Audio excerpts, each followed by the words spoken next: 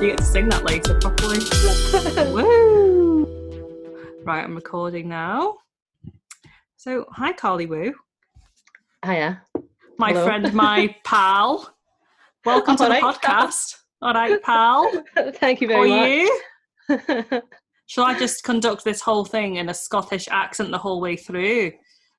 Shall I try a Manchester accent? I don't even know. Is That's not bad, actually. It's better than my Scottish, because I think my Scottish is just awful. And you know, you've heard me try to do the Scottish accent before, and you've laughed at me. You're which getting I think there. Is so rude. I think you're getting there. What I used to go on. The more practice you do, I think you'll be really authentic at it. You do my accent right now? No, I can't do the accent. What I have to do, right, when I start doing the Scottish accent, I have to say, what's the story in Ballamori? And then I start getting into this. You've got a bit of a Northern Irish tone there. But you know, some like Scottish people do sound slightly American as well. I find like a slight American twang, like, you know, Jacqueline from the End of Hours of Racism group. Oh, I've not actually heard her. So, I met her in London, and then she sounded like some American in some aspects. I don't know whether is that like a part of Scotland that people. Yeah, she's from Inverness, though, isn't she? Inverness, yeah. And I think the further up north you go, the slightly softer and American sounding that you tend to be, and also like media that you consume as well. So we watch quite a lot of American media in the UK, so you tend to have you absorb some of those nuances and tones. Oh my god, that's so true. Like, I know one of my mum's friend's daughters. She's she's Chinese, but that's besides the point. She lives in Manchester, but she has an American accent because she just watches YouTube videos. Like, she actually talks with this really weird American twang. But then it's only her that does it. It's only her that does it. Her friends don't actually do it. Sorry, her sisters don't do it. Okay, it's literally just her. She's picked up this like weird twang. I'll just put my phone on the flight mode. See, I have that too. Like, I think I've been told sometimes the way I speak, it sounds a bit American, but that's because, growing up, I watched a lot of Lindsay Lohan films. Lindsay Lohan, what's your favourite one? Freaky Friday. Oh, classic. Like my first Lindsay Lohan films, and that was, pretty monumental in my upbringing. But then since I started university and having graduated from then, my accent has gotten more Scottish, so it's no longer. I think it's lost its American twang. It's lost the Lindsay. Oh, it's lost the Lindsay. That's really sad. Have you watched Parent Trap? That's a classic. Yeah, I didn't watch that until quite late though. So Freaky Friday was always like, I think it was my go-to as well because you've seen it, right? Oh, of course, yeah, of course, yes. So, the whole idea is that they swap because of the fortune cookie. And it involved, like, in a way I kind of saw, like, yeah, exactly, like the Chinese restaurant. And I thought, oh my God, could, like, a fortune cookie in my uncle's Chinese restaurant do the same thing? What, and swap you with your mum? Yeah, exactly. Oh or my maybe God. we could, like, swap other white Scottish people about. That'd be a good idea. How would you feel if you swap places with your mum? I mean, I don't know. I don't think it would be too bad of a swap, but I think I would mess people about. I mean, she's quite jokey anyway. Like, I don't know if I mean, what would I use and abuse? I would probably use the wallet and abuse the cash privilege, Is that what Lindsay Lohan does in Freaky Friday as well? Doesn't she just go shopping and stuff? She gives her mum like a makeover and a piercing. Yeah, and then she can like do all the adult stuff like drink alcohol. And does she do that? She does that, doesn't she? I've not seen it in years. I think she goes to like some sort of club or bar or whatever. Yeah, because isn't she like 16 or something? Like a teen. Whereas if I were to swap with my mum now, there wouldn't be much difference. But I guess if I was to swap with my mum if I was a teenager, I don't know, I'd be expected to work. Yeah. Maybe I don't want to swap. No, I don't think actually I'd want to swap, because I feel like my mum has like a lady of leisure lifestyle where she just bakes all day. Like she's still on furlough as well, so she works part-time at her friend's restaurant. Oh, okay, But right. she's just been chilling and living life and going out with her friends, having lunch, like proper, like, what's it called in Chinese when you just a tai tai, is that what it's called? Oh, right. Yeah. Yeah, when she's just like chilling all the time, and I'm like, I'd love that life. I Oh, don't well, want by the sounds of that, then yeah, I would swap. But my mum works to. really hard, and Oh, okay. so I don't think I want to swap. As opposed to my mum. Exactly. So tell the listeners a bit about yourself. Like, obviously they've gathered that you are Scottish. I'm Scottish. You're Scottish, but there's so much more to you than just being Scottish. So tell us a bit about how you identify and where you come from and what you do, etc. Right. First off, what I identify. So I see myself as British Chinese, or to be honest, more recently, Scottish Chinese. I identify very strongly with my Hong Kong and Hakka heritage. Both my parents are from Hakka villages in the New Territories of Hong Kong. And lastly, what do I do? So I'm an artist. I keep a practice on the side of my full-time job, which also involves contemporary art. So I work in an art gallery in Glasgow. So cool. Very, Ta-da. very cool. Ta-da!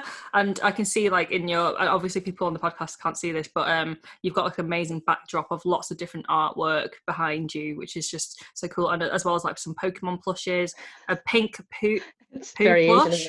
Have you ever seen IQ Bossy? No, I haven't, but I love it. I love anything that's like poo related with a face on. Very, what's the word, anthropomorphic or something, is it?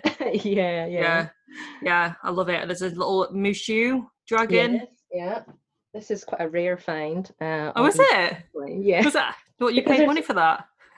Well, actually, I didn't pay too much, thankfully. Otherwise, it would be a bit of a concerning amount of money. But no, it was a lucky eBay find. There's actually not very much Mulan memorabilia out there, especially not from like when we were growing up, in the 90s when it first came out, in the early 2000s. So this was one of the... that is.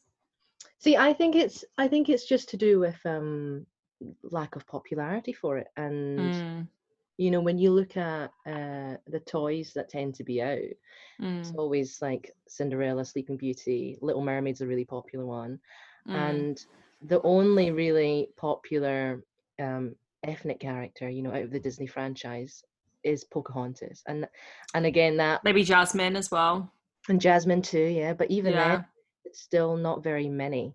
So with Mulan, I wonder if it's to do with because the film is primarily centered on, quote unquote, a foreign character. Whereas when you look at a film like Pocahontas, you have, a few main characters who are foreign, but the main kind of protagonist, who is it not John Smith? I think that's his name. Yeah. It's still very white and familiar to Disney's audience. So I don't know, I just found like when I grew up, when I wanted like Mulan toys and stuff, I've never found any.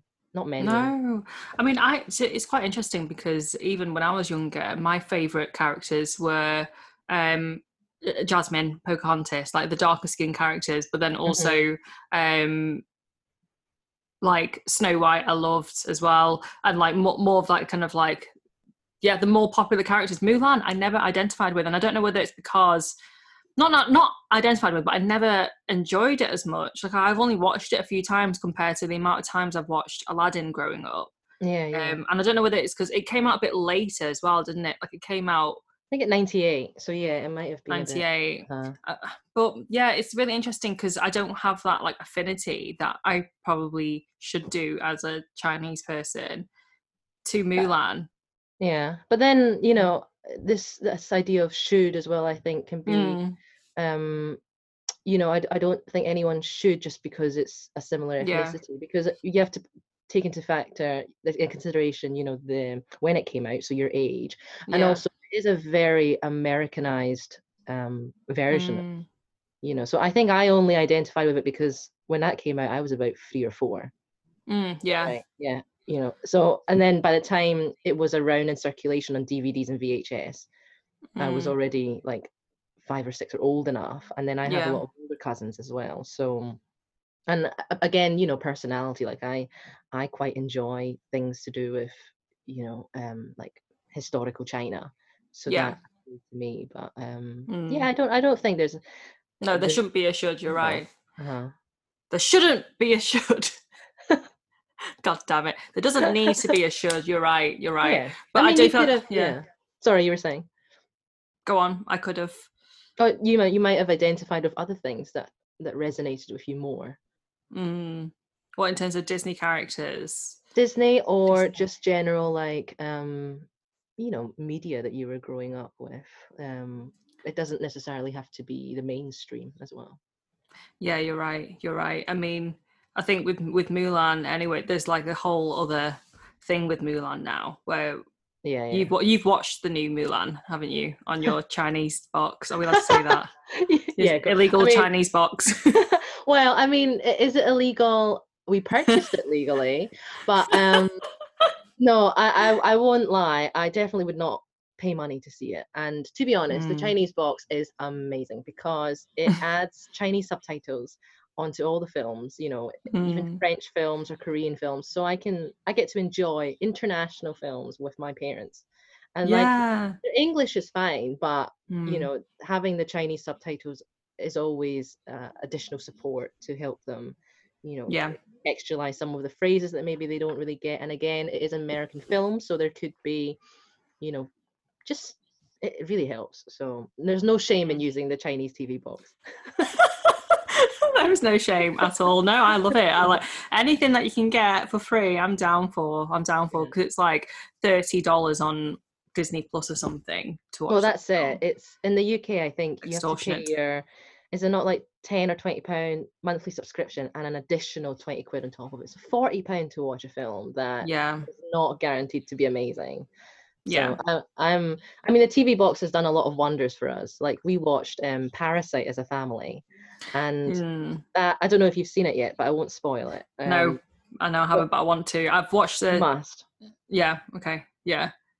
Which one have you watched? I watched Snowpiercer by the same director of Parasite, but I've not seen Parasite yet. So I watched Snowpiercer on Netflix. Which, have we seen it? Because not yet, but I've watched all of his other films.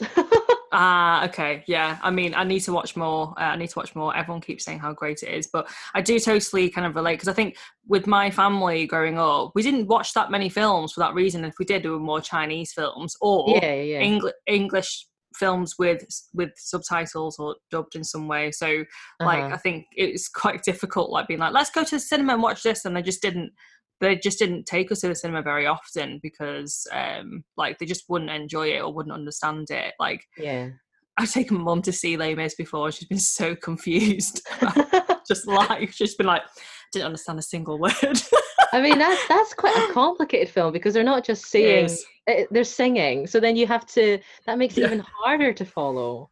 Yeah, it's complicated even if you're an English native speaker. Well, then. I didn't even understand when I used to do a lot of Amdram back in the day, and even we put on Les Mis as one of the productions, and even I didn't understand what the fuck was going on until like halfway through the actual show run, because it's complicated storylines. There's lots of depth to it. So, but then I taught my mum to see Wicked, and again she was like a bit confused. I think as well, and we talked about musicals like prior to this. And I think, sometimes musicals, you need to have so much contextual understanding and also like the popular, like pop culture understanding in order for you to actually be able to consume, the piece. Because I've been to, some before, like not Anita, what? Anita. Anita. You know that musical, Anita. Yeah, it's the Cantonese version, Anita. Anita, I love that version. No, I mean Evita. So like I know of it, but I totally went in blind, and I watched that, and I came away thinking like I enjoyed the music, but I actually don't understand what happened because it takes quite a lot of energy and time to hear and understand the lyrics, and then to translate that into a storyline. And then once you've done that, it's on to like the next two or third song already. So yeah, 2 or 3 songs. So you're playing catch up. So I think musicals can be like tough for a native English speaker, let alone someone who is coming at it as a second language or third language or fourth language, yeah, that is so true. Like I don't even know what Evita's about, and I've seen it. I can't tell you. Was she the president of the country? Well, yeah, the wife of The wife of Juan Perón, but I'm not going to go into it because my history in this field is not spot on, so I don't want to provide you with false or inaccurate information. Literally just the plot will do. I know nothing about it. Seen it, still know nothing. Yeah, so sorry, Mum, I shouldn't really diss her for not being able to understand. Celeb who becomes a much revered and controversial politician. And then Andrew Lloyd Webber and Tim Rice, who wrote a lot of like The Lion King, Elton John songs, they then made this musical about it. I see. That's a very, very quick summary. I feel like it's more than what most people would know, more than what most people know. So do you want to tell the listeners how we met? And because actually we've not met in person yet, have we? We are online friends. We're online friends. With a bit of like asterisks and wavy lines. Yeah, so how did I meet you? I met you via a British-born Chinese Facebook group, and it was started up by Daisy Butter, who was one of the first BBCs that I came across online who actively spoke out about the racism towards particularly Chinese people because of the recent coronavirus. And I remember you had posted your first episode of this podcast, and you said, oh, this is a new thing for me. I just wanted to ask what people thought, give it a listen. And I remember listening to it, and you were probably like the second public BBC voice that I came across on the internet. And I thought, no way. Oh my God, this is brilliant. I thought, this is someone who is, just like me. Like, there are BBCs, of course, like in the media, but it's very different when they're portrayed in films and TV, and they already have a persona and branding around them, whereas doing a podcast, it's really about you. So I remember listening to your podcast and I gave you this really long feedback. Yeah, I was like, whoa, who is this girl? Like, unwarranted feedback. And then you kept making more episodes, and I kept listening, and that was towards the beginning of lockdown, and I've just really enjoyed it, and I've kept harassing you with like, oh my God, this is amazing, babe, oh my God, please make more episodes. And so I think we've known each other since March, April, whenever you started. I didn't take it as feedback. I just thought it was a discussion. I took it as like, oh my gosh, this person knows so much. And then I remember thinking like, shit, she should do this podcast instead. Like there's so much knowledge gap that I have, and like you were just adding so much and stuff, and like sending me really, really interesting, thought-provoking messages, really long messages, but very thought-provoking. Very bloody long. But it's good though, because it just meant like I felt really flattered, so thank you, because it meant that people were interested in having that discussion with me, which is what this is all about. I think like if I put it out there and no one listened, I'd be like, oh cool. But the fact that like it was resonating and like prompting discussions and thoughts, I think that was a really cool thing. But that seemed like so long ago now, because we've done a lot since then together as like a unit with the team at Be Seen, haven't we? Like from where we were, like, so we, after starting the podcast, and then I started the petition thing, and then you wrote the visceral letter to David Whitfield, which like my mum still talks about now. Like everyone keeps saying like what a great writer you are and everything, and it was just obviously credit to you, because it was just honestly spot on. And then since then we've launched Be Seen together alongside with 4 other women, which is that right? Yes. Which is just incredible. Like we work together now in our activism work, which from when lockdown first started in March to September, so much has changed. Yeah, exactly. And also I should say as well, congratulations to how well, like, you know, your podcast has been. I counted a few days ago that I think you're on 30 or 31 now, and it's amazing to see like the variety of guests you've had on and the subject matters you cover. So, you know, it's quite strange to go from almost me sort of finding someone online that I'm like, oh my god, I really resonate with what this person's saying, and then to, as you say, like working with each other in the past month with the petition. And you know, that letter was really written because I was so infuriated by the response you had received, and that's just led on to an amazing thing in the past month or so with the six of us collectively, with Charlie, Mayan, Amy, Izzy, and us two. Sorry, and us two. Okay. Just missing us. Yeah. Yeah, exactly. And then, you know, like with how the WhatsApp group that we have. Oh my god, it's I have to say, listeners, there is some juicy content in there. Not to make anyone feel left out at all. Yes, exactly. But the WhatsApp group is so great. Spend way too much time, but it's amazing. And it's amazing how, like, yes, unfortunately it has come out of something that's you know, quite difficult across, like, you know, universally for a lot of the East and Southeast Asian community. But of course, out of hard times comes some really brilliant stuff, you know. So I've never felt so connected to online strangers before, in the most flattering way possible, you know. because you've met Amy. Have you met Charlie yet? No, I haven't. Okay. Despite us living both in the Northwest. Yeah, and you know, we're all quite spread out as well. So yeah, I mean, I'm the furthest. Well, I don't know with Senegal. Yeah, I was going to say Mayan in Senegal. Maybe that's not as far as Scotland, but or that no, Scotland's not as far as Senegal. But I mean, distance wise, I don't really know where the center point is between you, Mayan in Senegal, and then us in the Northwest, and then Amy and Isabel in London. Probably Spain. Because you know, I looked at the map yesterday at like how many hours it took for me to drive down to Senegal. And I reckon like Spain, Portugal area. So really we should meet in Spain, is what we're saying here. We should have our Be Seen meetup in Spain. It needs to happen. I think like, so. And it could so easily be done had it not been for coronavirus, but then we probably wouldn't have met. Well, exactly, that's it as well, had it not been for coronavirus. Yeah.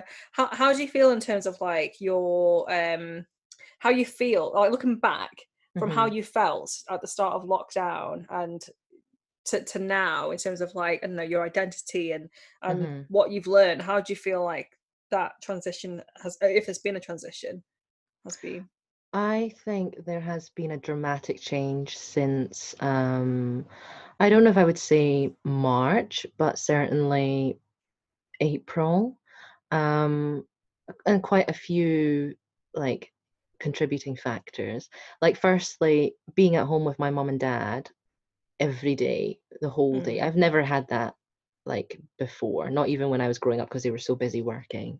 And we watched like a film every day. We consumed a lot of like Cantonese media, and you know, I've sent you videos before. We've done a lot of karaoke. So then I had this very like, I just didn't really ever speak English because I didn't go out, you know. And then with like the news surrounding what's been happening towards the Chinese community and by extension East Asians and Southeast Asians, it made me very aware, you know, of who I am or what I look like to other people.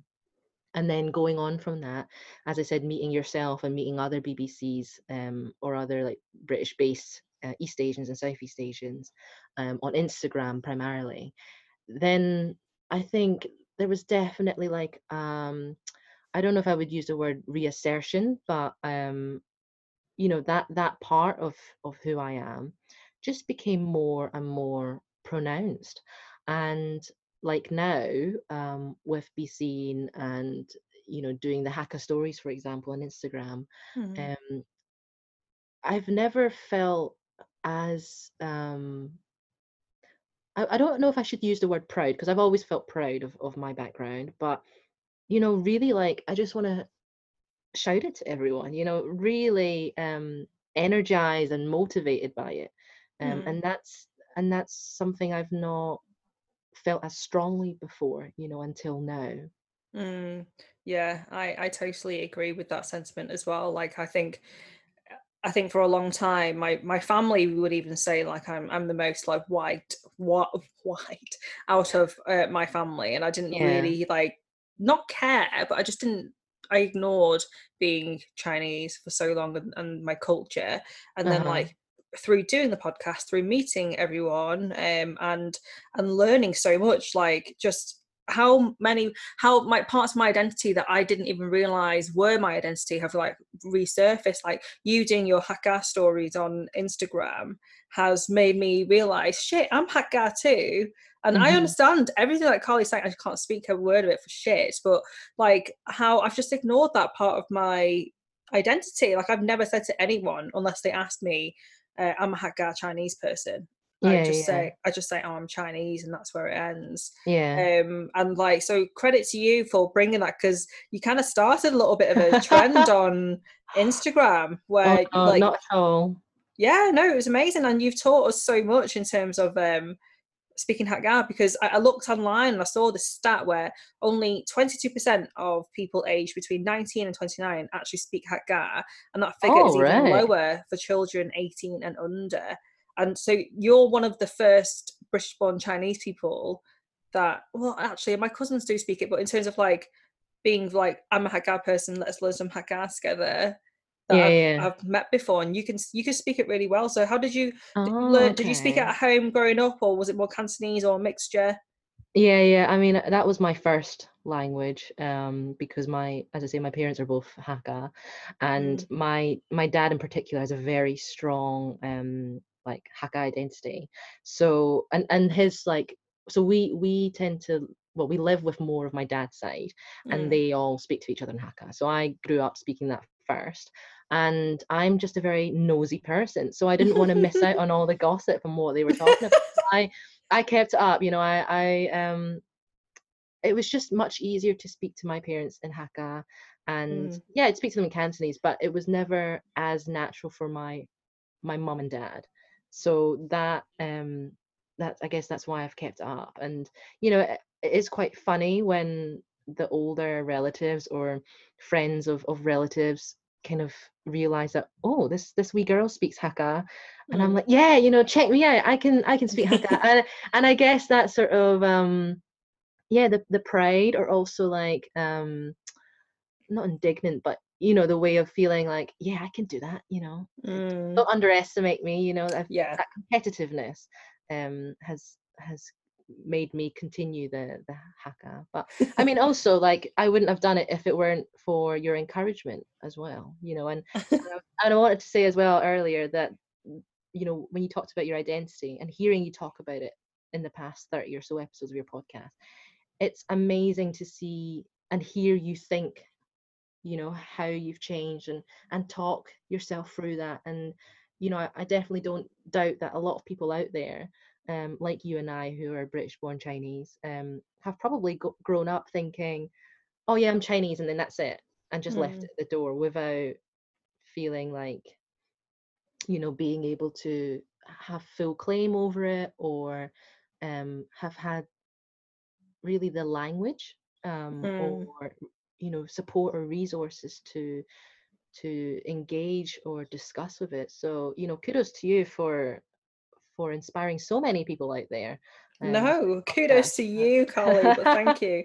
That is so kind. But yeah, I mean, it's just been, I think, I think even from the start of the podcast to now, there's been so much like change in my thinking, and like now this is like a new territory of like, oh, I'm Hakka, let's explore this a bit, and let's just talk it through, and try to understand what it means to be Hakka. And like when I was doing my research before this podcast, like I found out so many things that I didn't know about my ancestry, like the fact that like Hakka people have like started in the north of China. You know way more about this than I do, so like please jump in at any time.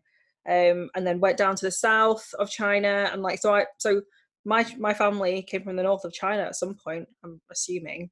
And then a lot of and then how Hakka people have migrated to the likes of Jamaica, so we have lots of Jamaican Hakka people. And I didn't even know that the literal translation, but now it makes so much sense, of Hakka means guest families. How crazy is that? That I just literally found that out whilst I was just researching, and it makes so much sense because please jump in again if I'm saying this wrong. Please. You know, you're getting it right. Because like they were always seen as like another Han Chinese group. They were like the guest Chinese people in like Taiwan and other parts of China and other countries. So they were always like the guest family. Is that why? And because over again, I mean, my knowledge is just through the internet, so I haven't studied this in depth. Exactly. But I mean, from what I understand is that the Hakka group, the community, as you say, started from the north and they migrated down south because of years of persecution and war. And they're you know, they've migrated and spread not just around China, but also in overseas Chinese communities as well. And it does make a lot of sense when you think about the food as well, and I guess the culture. And it's quite amazing to then think about us in that in relation to that, where in a way we're also othered because we're slightly different from our perhaps British counterparts, or our white British counterparts, I should say. And this othering, you know, is a theme that is quite recurrent in how I feel anyway in our lives, and it's just interesting to see how that manifests in different manners. And I mean, I think knowing that's just made me even more interested in finding out more, you know, and that long history, that's quite amazing. The history is so important. I think like just on my research on the interweb and just seeing how like I didn't realize that because of like they were really there's a lot of hatred towards Hakka communities, even towards by the Cantonese people. And I read up that like there was a mass killing of Hakkas by the Cantonese people in the 19th century, and I was like, but wait a second, I'm Hakka Cantonese, so my people were fighting against my people. And like to find that out, I didn't realize that there was so much inter-racism within our own like communities. Definitely. And like going back to the food as well. So what do you know about the food in terms of like Hakka food, and what's typically, would you see any Hakka food in like a Chinese takeaway? I just know that it tastes bloody amazing. I mean, I won't. I'm definitely not a specialist in this field, but I think, as you say, like speaking about Hakka and Cantonese communities, so much of our histories are connected that it's, you know, filtered into the food, and then that has been brought over, in particular to the UK. Again, speaking from like my own experience in my own community, a lot of overseas like Chinese in Britain started off being from Hong Kong because of obviously the colonialist link, and those that moved from Hong Kong tended to be, you know, those from villages, and a lot of villages were Hakka villages. So then the food that was brought over, there are some perhaps leanings towards a Hakka and Cantonese you know, style of food, but I don't know if it appears so much in takeaway, maybe in like restaurant style food. But one of my favorite Hakka dishes is mui choi kao yok, so it's the braised pork with taro. Oh my god, that's so they do like a lot of preserved meats and tofu and stewed and braised dishes, because they had to preserve a lot of things because they were quite because they didn't get, what's the word, fill me in here, Carly. Bridget. Fill me in. Yeah. I mean, you clearly know more about this, and I've done the research than I have. I've just turned up being like, "Hi, I will just have a wee chat this afternoon." No, I just literally went on Wikipedia and a few other websites. I know nothing. Like, that's not true. You know a lot of things. You know a lot of things. Thanks, Carly. But so yeah, in terms of like the food, like I'm just trying to think back of what like other Hakka food that I know of that I've eaten that I've not even realised has been Hakka. Like the white chicken, is that Hakka food? What, batik gai? Yeah. See, white chicken, is that what they call it? I think that's what you're meaning. The one that you dip in like ginger and spring onion. Yeah, that amazing sauce. So yeah, I think, I don't know, maybe it is. But see, the weird thing is I don't differentiate what is Hakka because my family are predominantly Hakka, so I don't realize maybe the differences in the food.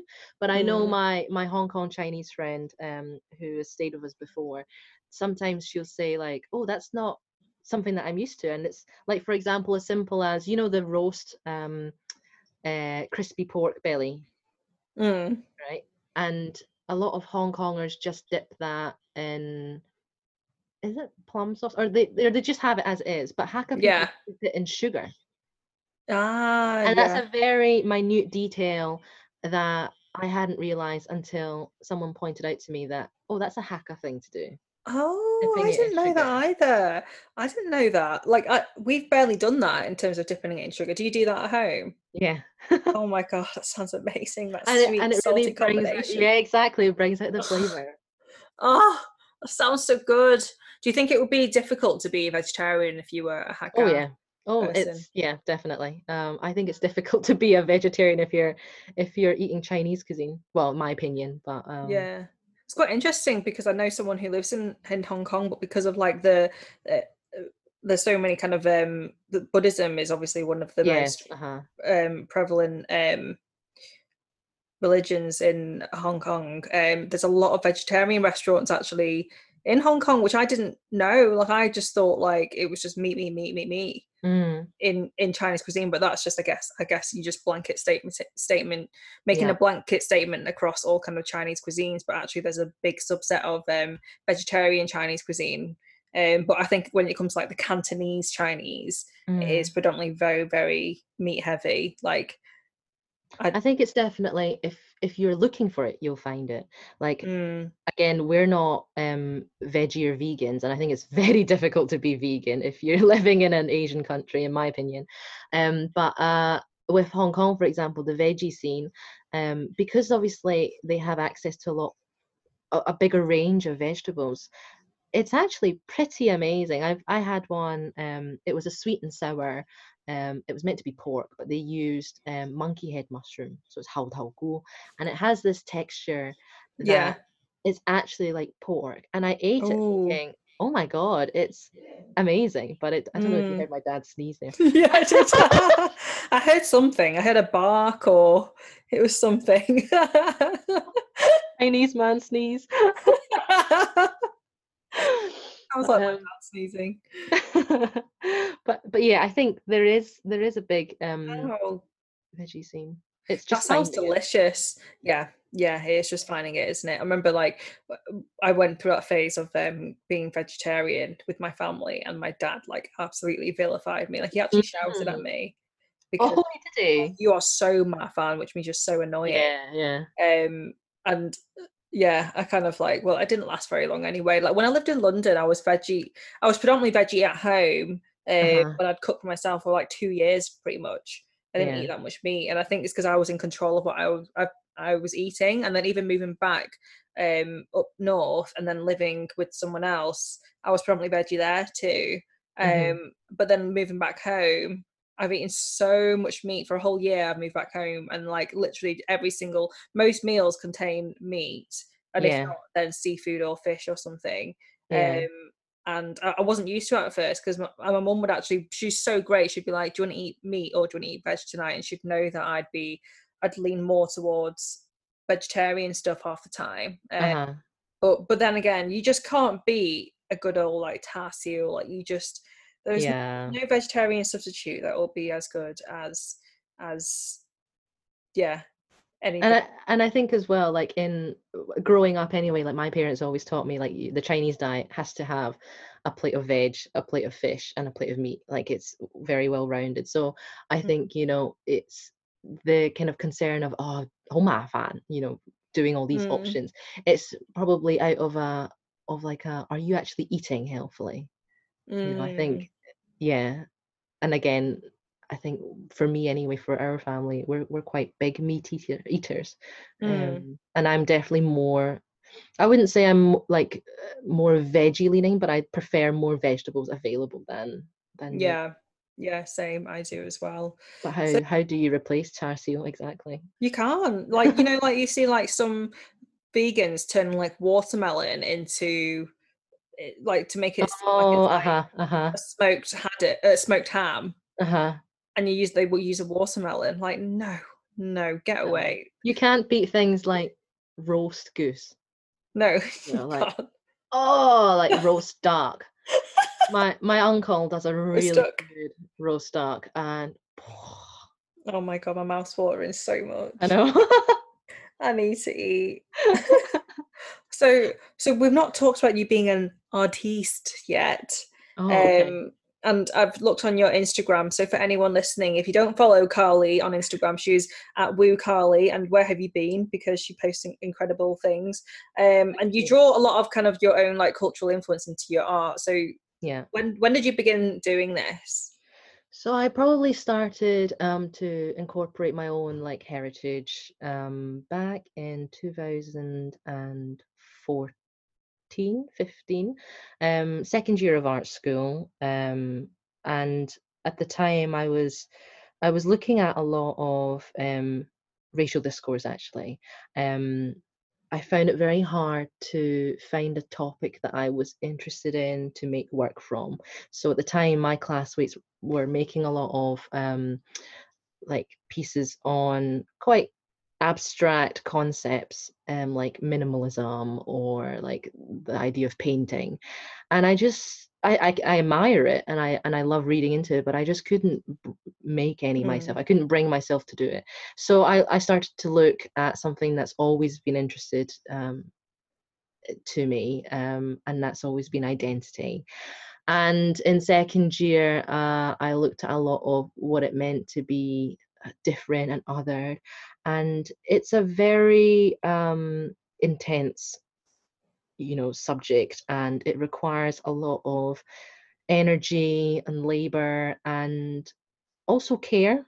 And I was too young, like I wasn't equipped to deal with that. So I left that for half a year. And then in my third year at art school, coincidentally, my uncle was selling off his restaurant, which had been around for 30 years. So it was a very like stable and constant aspect in all of our lives, and especially for my family, since that was where my parents met. They've always worked there, and they took over it for the last 3 years. And then when my uncle decided to sell it, there was this sadness that stayed around and lingered, because it felt like we were losing a very core part of us, Yeah. And I guess even though I hated working there, I think a lot of people hate working at their own, restaurant and takeaways, because of like the stereotype, and also like the obligations that you have. But then, even though I didn't like it, there was also a part of me that really wanted to preserve it. So then I started to make work about this restaurant and takeaway, and I started to look at like sort of visual inspiration, as well as what it meant conceptually in terms of the British Chinese community as a whole. And then that led on to my fourth year, which another coincidental event is at my dad's village, Cat-O Island, or Gat-O for any Cantonese speakers. We have a festival that happens every 10 years. So it's a huge thing for my dad's village, because it means people like who have moved abroad like him all come back to the island at the same time, and they put on a big show. in terms of like honoring the goddess Tinhao, or Mangyeong as we call it in Hakka. And it's a way of, you know, celebrating and asking the goddess to protect the village and its future generations. And because that happens every 10 years, and I think I've been to 3 different editions. I was 21 at the time, or 20, and it was like my adult experience of Hong Kong, of Katoa Island, of this Dadiao festival. And I really wanted to document that because, you know, in the next 10 years, when I'm 30, my dad will be, you know, in his mid 60s. The folk that organize this festival will be in their 60s, 70s, possibly 80s. You know, who's going to take on the responsibility?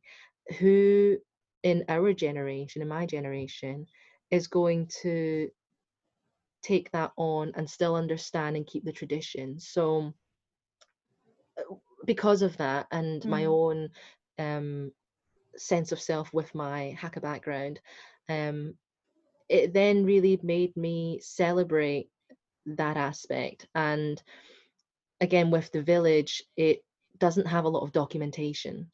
So, you know, just more and more things seem to spur me on to make my art practice about like the Hakka heritage, this village in particular, the British Chinese experience, or the British Hong Kong Chinese experience.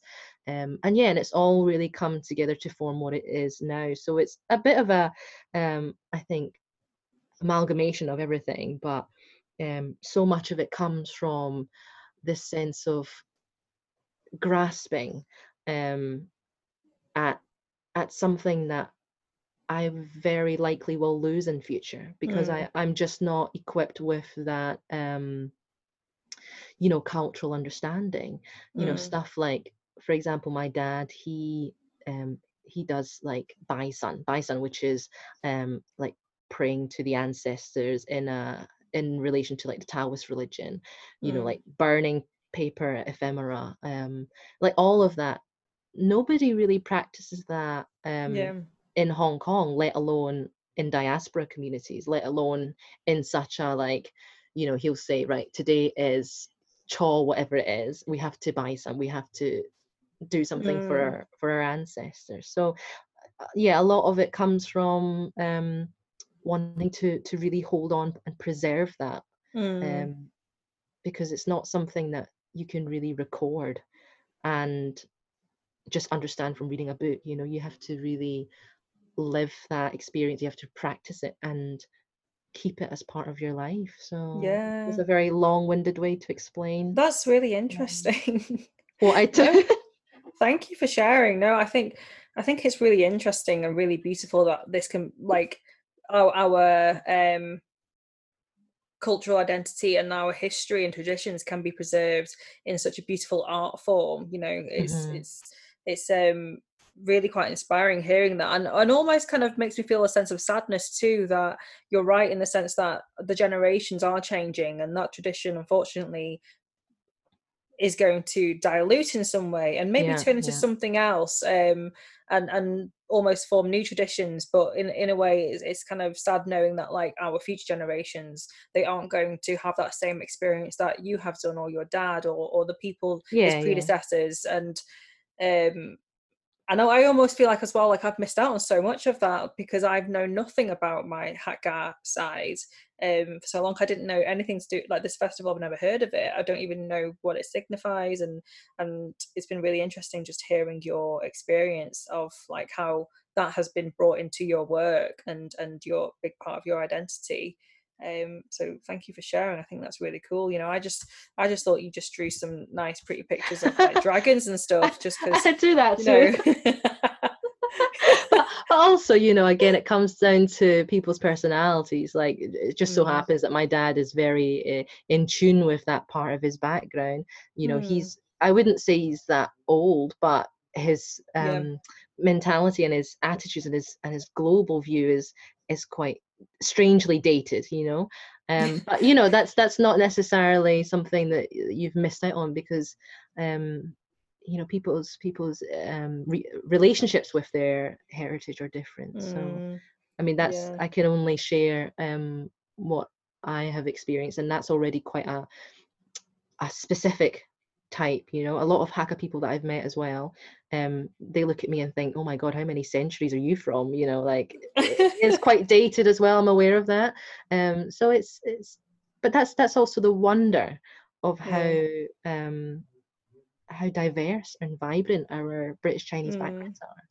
Yeah, absolutely. Like I think I was talking to you about how, like, I mentioned you're an old soul, and you said you've heard that before, haven't you? Like, yeah, so many times, which just means that you've made, your soul has probably lived loads of different past lives before. Lots of different. It's true. It's true. That's what they say. That's very flattering. Thank you. If you believe it, is it? Are you being all right? Yeah, because in terms of like spiritual, I thought you were being sarcastic then. So it's like spirituality wise, like you have lived and had the wisdom from all these past lives, and that's why you are an old soul, apparently. Speaking of, do you believe in spirits? Because I think yeah. You. I get very scared thinking about spirits, but I do believe in spirits.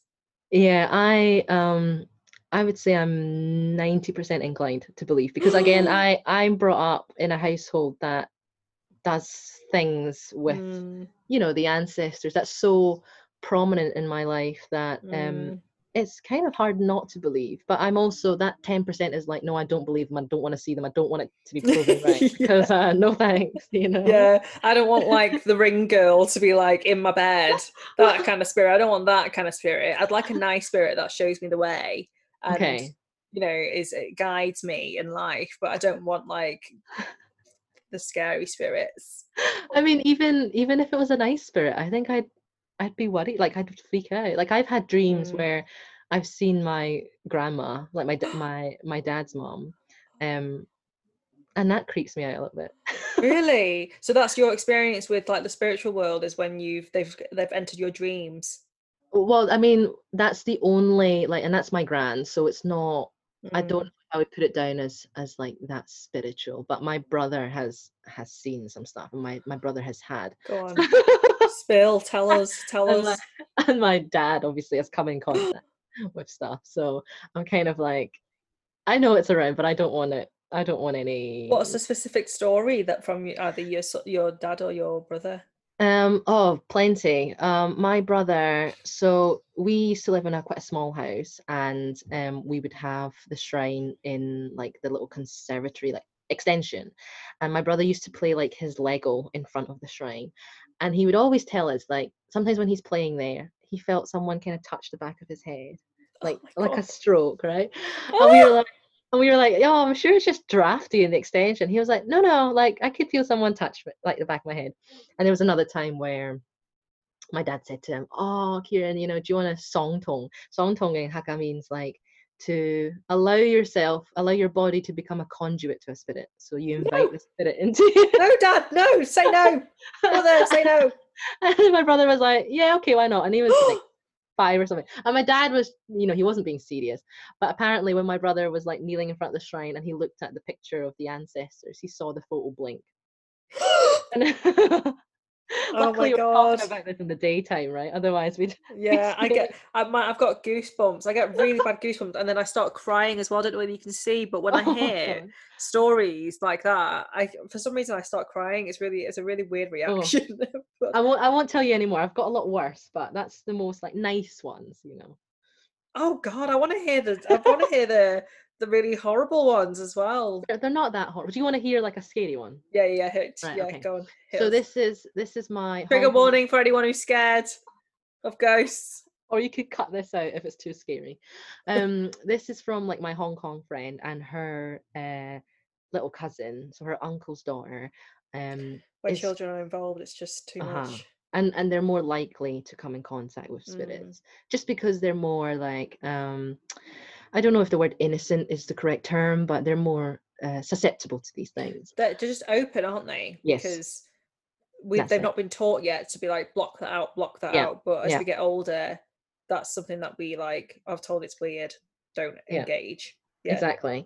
And you're also less likely to brush it off as, oh, that was just a trick of the eye, or you rationalize it, right, as an adult. Yeah.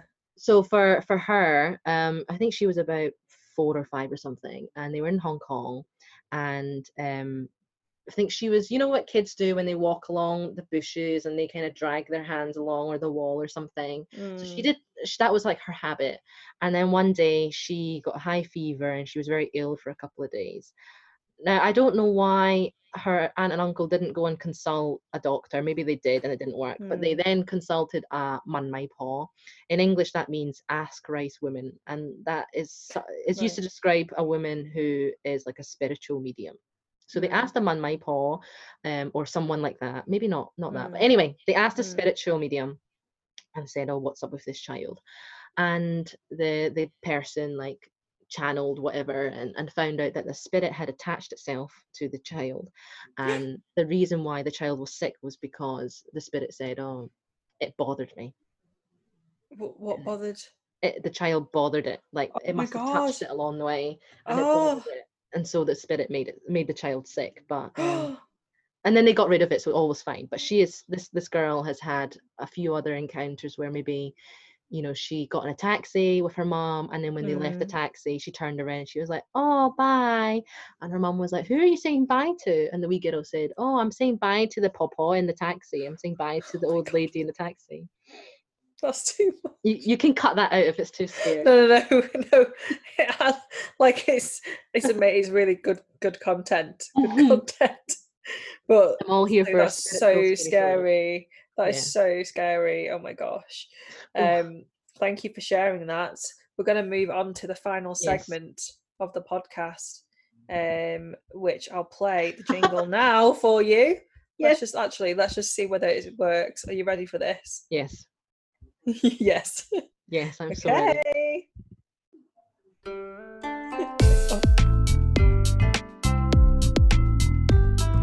How Asian are you? Asian are you? Oh my gosh, thank you for dancing. That's like the most enthusiastic dance I've had yet. I really appreciate that. Thank you. I very much appreciate this segment. So as you know, as a podcast listener yourself, we basically ask you questions about how Asian you are, and we take this as a joke. It's a very light-hearted poke at being Asian. If you can answer yes, that means you get 1 point. If you answer no, that means you don't get a point. It's as simple as that. Okay. So question number 1, did you ever used to be scared of Chinese dragons? No, but you practice it with your dad though, don't you? Or you have done in the past? That's a bit of a generous statement there. I don't do any dragon or lion dancing. However, I've got cousins down in Kent who have their own like group. But we have Kailan heads. So a Kailan is some people call it a Chinese unicorn, but it's a mythological creature that is very prominent in Hakka culture, and there's a form of dancing that is similar to lion dancing, but it's with the Kailan head, and it's used in religious and spiritual events. So we have 2 in the house, and during lockdown we had nothing to do, and we decided we would try and do some Kailan dancing for the Thursday night clap for the NHS to just be a bit different. I love that. So we brought out the gong and the cymbals, and I looked at the internet, some YouTube videos, and how people did Kailan dancing, and I did my own take on it. Oh, I love that. How was that received? I think the white Scottish people on our street were like, oh my god, why are there gongs? Why are there cymbals? What is happening? And they found it as a nice novelty, and it was fun. Yeah. Oh, I love that. Again, learn something new. It is different. I'm glad that they kind of took it as something nice and lighthearted and a bit of fun. Yeah, I think that week was also the week that everyone decided to try something different rather than clapping. So like people brought out like, I remember someone brought out a pot, and then the kids down the street brought out their little like triangle or their trumpet, and just as they started, my mum came out banging the cymbals, and brilliant. But you stole the show, basically. You stole the show. Yeah, you sorry, usurped kids. all of them. Sorry, kids. The Chinese dragon beats the mythical unicorn beats your triangles, unfortunately. Question number 2. Yeah. Did you ever pass Chinese school? I did 11 years, and I did a GCSE, and I did what? a GCSE in Oh, Cantonese. a GSCSE. Sorry, couldn't get the words out. Sorry, It's English like, not my is first this a language. Scottish? I wondered whether it was a Scottish equivalent or the Chinese equivalent of a GCSE. Was a GCSE. Yeah, a GSCSE. GSE. Yeah. No, I did a GCSE because we don't have that in Scotland. We have when I was at school, we had standard grades. So but there's only like there's no standard grade for Cantonese. There's only a GCSE. So I did that, and I did an A level, I think, or is it AS level? I don't know. The one that's in Chinese, in Mandarin, or Cantonese. Cantonese. And I didn't do very well in that. Do you want to tell anyone what you got in that? So I got an A star in my GCSE because it was piss easy, and then with my A level, I got a C, which is good. C. Do you want to know what I got in history? A C for Chinese. I know I got like a G in history or something like that. I didn't even know you could get that type of grade. Oh, I didn't know that either. It wasn't a G. It was like a D. I got a D in history. AS. Oh, okay. C is not bad. It's the third one down. It's like you came third. Yeah, I came third, but not first. Yeah, and that's okay. Like fucking hell, that's way more than what I know. Like I can't even write my own bloody name. I forget how to write my name sometimes in Chinese. So no, but you do know. And I think as well, like the grade, especially when it's like a language like Chinese, it's not really reflective of what you do know. You know, there's so much more. Like for us especially, we're not just studying the language because it's a language, we're studying it because it's part of our background, right? So and so much of, I think a lot of BBC consumption of Chinese is actually through film and television and music. So we probably know a lot more than we're assessed on. Yeah. Just because I don't know how to write an essay on, you know, why the beach is my favorite place to go doesn't mean I can't sing a few songs in Cantonese, you know, and karaoke. Yeah. Well, great. You get a point for that then. Okay. I feel like you get 2 for that because you passed. You did 2 qualifications. It was very difficult. There was a lot of tears involved. Yeah, I know. It kind of does make me think that I'd love to go to uni and study Chinese. Oh, that's tough. That's it's just skipping GCSE and going straight to university. I mean, that's brave. I would applaud you if you could. Do you know what? So many white people do it. Why can't I do it? Do you know what I mean? That's it. Do you know, I'd go and change your job, go and study Chinese. Just scrap the business. I'm going to uni. Question number 3. Did you ever used to have any Hello Kitty memorabilia? I don't know why I said used to, because you can still, as an adult, have Hello Kitty memorabilia. I had a lot of Hello Kitty, like stationery. In fact, I've got a blanket downstairs that's a Hello Kitty blanket. Love it. But I actually have more like other cartoon memorabilia rather than Hello Kitty, because I grew up feeling like Hello Kitty was too girly. So I have a lot of like Pokemon, yeah. A lot of Dr. Slump. I have a lot of Seo-san Crayon Shinchan. So the wee boy. The wee boy, which the wee boy. So it's a Japanese cartoon that became very popular in Hong Kong when it got translated in Cantonese. So I have a lot of like t-shirts or just useless shit with this cartoon's face on it. Are you a hoarder? What Chinese person isn't a hoarder? I know, honestly. I wouldn't say I'm a hoarder. I'm a collector. Yeah, that's a really nice way of phrasing it. There's a good euphemism there for a hoarder. I'm joking. Okay, you get a point for that. Thank you. Hopefully, yeah, sorry. You were saying. No, I was just hoping that I get a good score in this. You're doing very fantastic. You're doing fantastic. Has anyone ever mistook you for a different type of Asian? Yes. I have been called Cambodian once because I've got quite a dark complexion, and yes, someone was like, "Oh, are you Cambodian?" And I was like, "No." I've also been asked if I am Thai or Filipino. Yeah, same. And then that tends to be it, because I think I've got quite a Chinese looking face, like a Hong Kong. I mean, that's quite a strange statement, but no, I know what you mean. I know what you mean. But also darker, tanned, So yeah.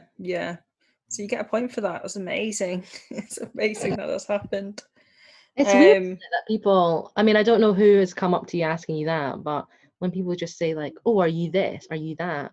Yeah, like why do you go straight to that? Like why do you not just like open an open-ended question? Just make it open-ended. It's mainly on dating apps. I think I talked about this on my last podcast.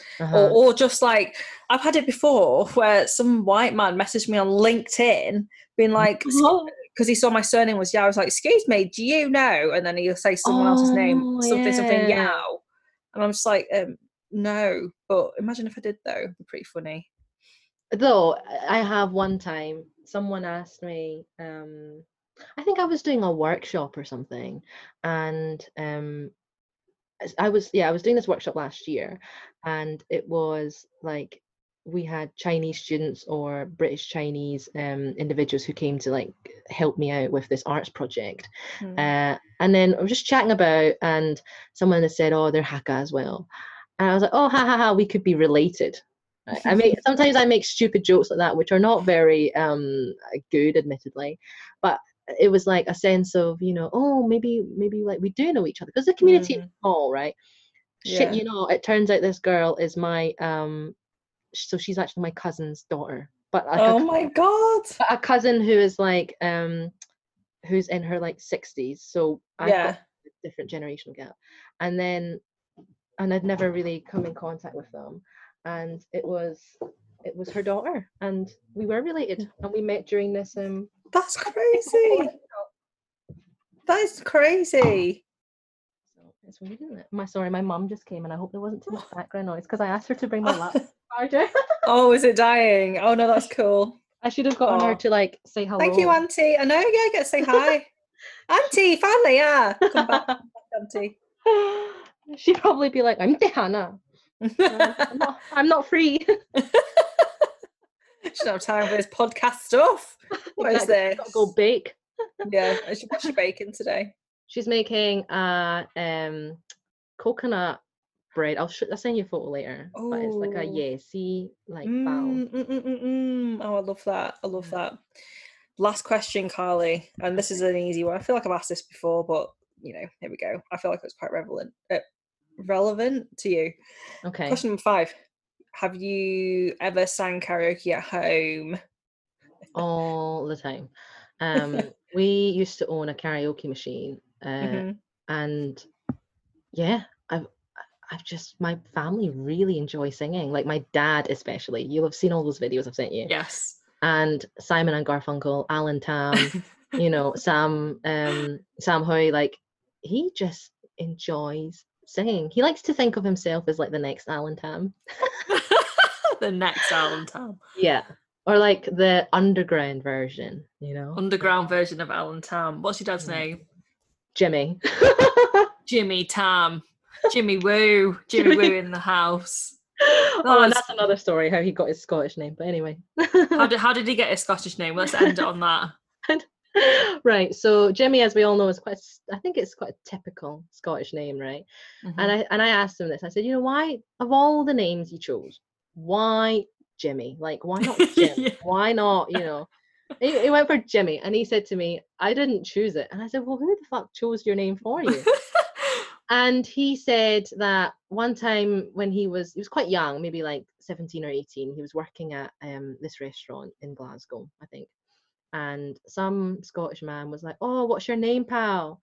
And I don't think my dad really answered him. Or maybe he said like, "Oh, I don't have an English name." And then the guy decided, "Oh, do you know what? We'll call you Jamie or Jimmy." And everyone's just called him since then Jimmy Dai, which is like, oh, little Jimmy. Little Jimmy.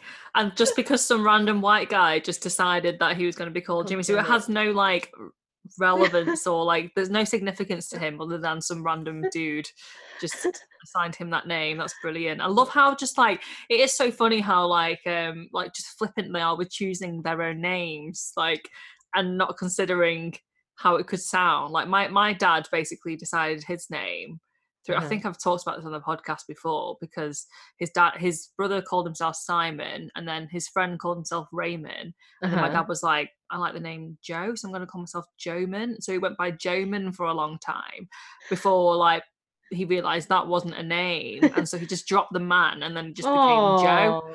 I just love how you can just change it. It's just I'll be this, then I'll be that, and then my mum has like 4 English names. Like she's okay.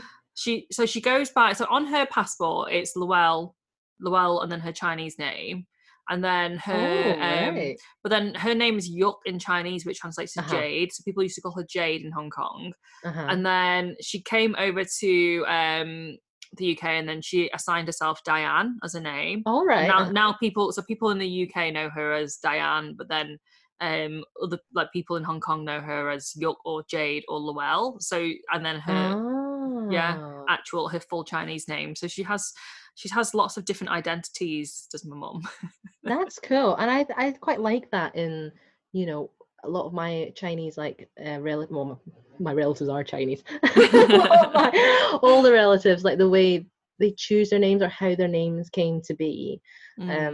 You know, I've got like an Auntie Helen, an Auntie Wendy, I've got an Uncle Michael. Like they're quite typical names that are picked, and it's just interesting how they arrived at those names, or how like English they are. You know, like Stephen or Michael, and it's like, why don't you go for something like, I don't know, different, or something that's just your Chinese name? And it's really quite cool. And unfortunately my dad kept Jimmy. I like it. It's cool. Jimmy Woo. It rolls off the tongue. He likes to think of himself like as Jamie Oliver, so he calls himself Jimmy Oliver sometimes. The Chinese Jamie Oliver. Yeah. Oh God. Jimmy, love that. So your Chinese name, is your English name Carly? Is that kind of a translation from your Chinese name at all? No, my English name is separate. So that was a name that my mom picked because you know, she thought it's quite nice. But it also does sound similar to my Chinese name, which is Ga Yu.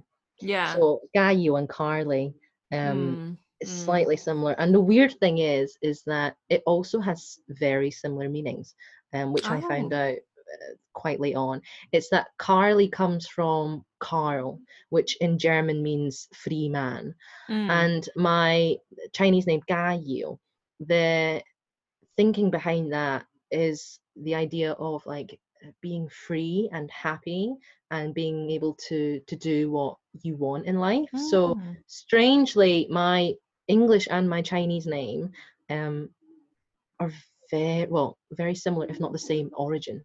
Wow. And your mum and dad didn't know that when they picked those names? Because my parents picked my English name, and my Chinese name was picked by my dad's master's wife. So the master as in like the man, the teacher who he follows with his Taoist practices. So his like Sifu, so his like his Sifu's Lopal.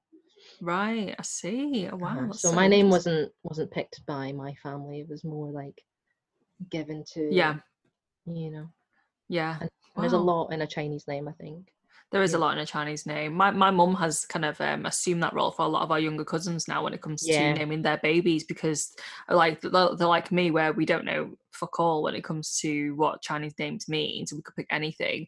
So God knows when it comes to like my kids, like whether they're going to even have a Chinese name or whether they're going to lose that. Who knows? Because who's going to pick it for them?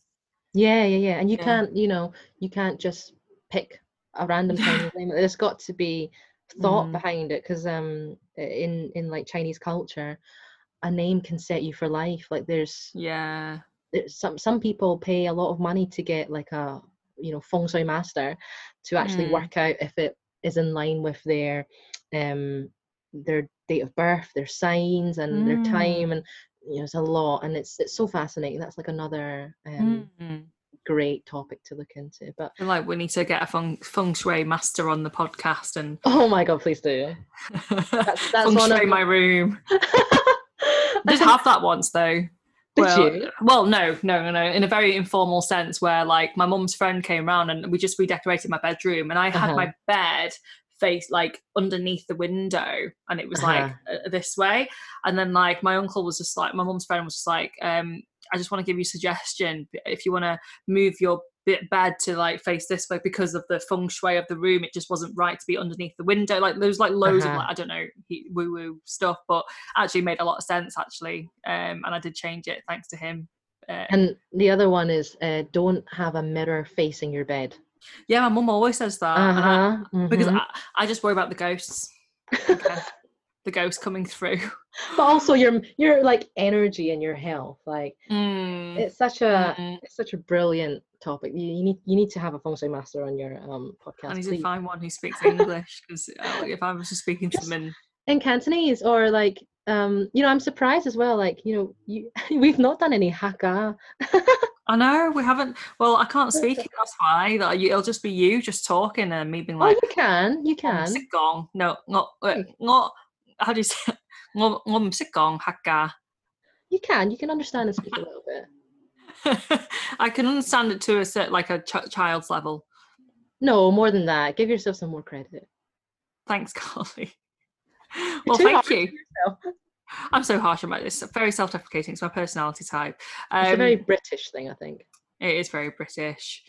Well, Carly, thank you for being on the podcast and expending your knowledge and wisdom and time and everything else. It was really great chatting with you. Do you have anything that you want to share, promote, talk about? I would like to share Be Seen. So yes, please go on to beseen.co.uk for some incredible resources on East and Southeast Asian culture and the community. We also are always looking for contributors. We have a lot of like articles on folks' own experiences, as well as opinions and reviews of anything and everything related to East and Southeast Asian culture. And yeah, get in touch. And we're building, a fantastic community and network to put each other, like just to find out other British people in our community who come from an East or Southeast Asian background. And now that I've said this, I realise I am nowhere near as eloquent as Amy or Charlie or Mayan or Izzy on saying this. No, you're doing well. You're doing really well. I was buying that. But yes, so come and find us on Instagram as well. We are at, oh my god, I need to double check. Be Seen with a dot in between the A and the E. So it's Good B stuff. dot. Yeah, plug it in, Viv. Yes, yeah, I will. I'll put it. And what else are we on? We're on Twitter, right? We're on Twitter as Be Seen with an underscore in between the A and the N. Oh my god, I am awful at publicizing this. I'm a good bletherer, but I'm not very good at promoting. Yes, you are. No, yes, you are. Again, don't downplay yourself. Don't downplay yourself. You've done a lot for the community. Cut all this. But yeah, thank you, Carly. I'll let you get on with your day, and thank you for coming on. Thank you for having me. It's been an absolute joy. And yeah, it's been very cool chatting to you properly. Like, yeah, I know. Even though we're not physically